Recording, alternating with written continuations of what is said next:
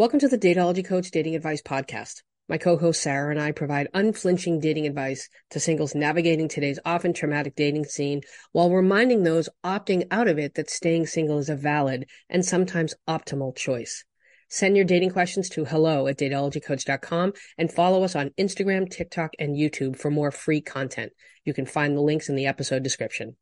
Become a Substack subscriber for $5 a month and get 2 nugget episodes on Mondays and Wednesdays and 1 full-length episode on Fridays. It felt like somebody had ripped my chest open. Like it was a searing... Of course. No, it was a rage I had never felt before. Never. Well, it's some of the meanest things you could say to anyone. It was mean, right? Yeah. Right? Like, All I almost in one certainly letter. wouldn't call you. The whole thing was. Yeah. Yeah. And that started like a 2-year, like descent.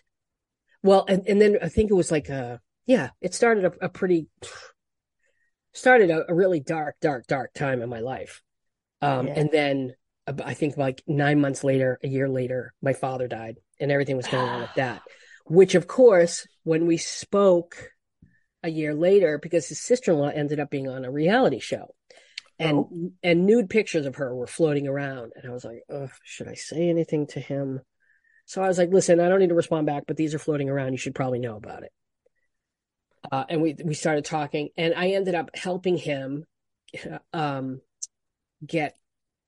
started, right, because there was a storyline on her reality show where this guy was not like consent. The guy was just being a dick. And so I helped him get published on the Frisky. Of course I did, because I'm an idiot. And douche. And when we were emailing back and forth, he said something about knowing about my father dying. He's like, yeah, I think I read that. So he definitely read that. Yeah. And I'm like, and that was a very intentional mention because he knew how much I hated. I hated that he could see me vulnerable. Right. I hated it. This is the reason why I stopped talking about my personal life. He's the reason, because I did not want him seeing me that vulnerable ever again. Yeah. I mean, if I had to guess, I would guess that you are perhaps the reason he doesn't post a lot online. Yeah. Either. Stay the fuck off the grid. That's a wise choice. Yeah. That's a wise choice. Because if I get an opportunity to expose you for the piece of shit abuser that you are, I will take it and I will run with it. Sure. In any case. So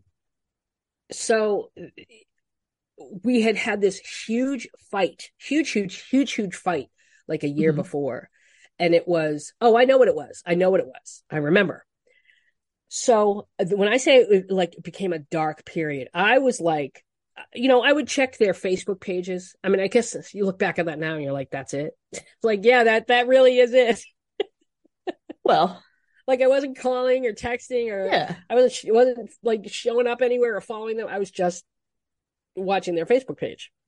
And and when I found out that she was only 20, and she was turning 21. So I wrote a tweet. I'm like, oh, cool. Now you can finally, drink legally with your girlfriend. Yeah.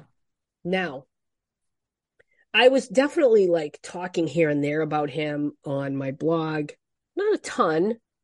No. But he was watching, and I knew he was watching. And I knew it.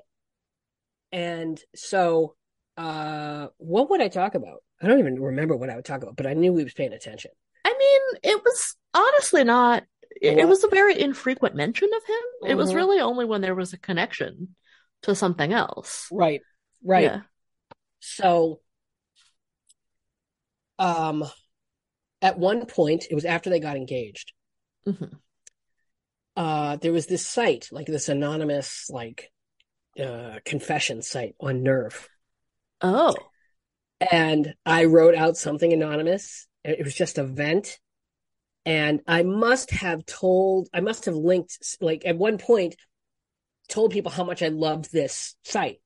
I didn't link to this post. Nothing. Right. Like I didn't say anything about this post. But in the post, it was like, da da da da da, you cheated, da da da da da, your girlfriend's much younger, you're a creep, blah, blah, blah, blah, blah. You're like, you're a cheater. Right. The next day, I get an email from him.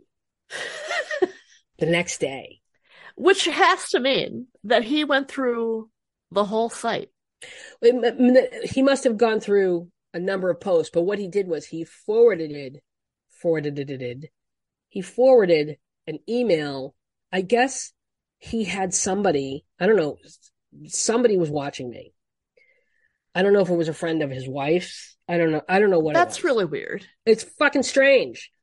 And he was like, basically, you know, are you going to continue to stalk us with impunity and da da da da da da da?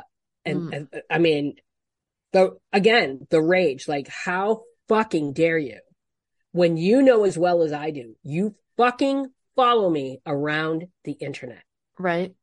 And like you said, it wasn't as if you actually were stalking them, either of them, right? Right. You were doing that thing we all do after an especially bad breakup, where we check their socials every now and then to see if they're dead yet. Yeah. or living in a gutter or whatever. Yeah, I was probably checking it more than, you know, occasionally, for sure. I mean, it was dark, and Brad's like, oh God, it wasn't dark. Yeah. I mean, it was, but again, we've all been there. Yeah, I mean, it was very compounded by everything going on with me personally. Absolutely. And so when he said, he forwarded this email, and whoever wrote it was like, your stalker lady friend, she's found out about the engagement, like mentioning things that I knew I had written, like in the comments of other, like on, I remember I wrote something, someone wrote about blocking somebody on Facebook. Yeah. And I wrote like something about it. I wrote something about it. Not him. I didn't name him. I was talking about how he would block me on Facebook. And whoever it was knew where I was going, knew everywhere I was writing.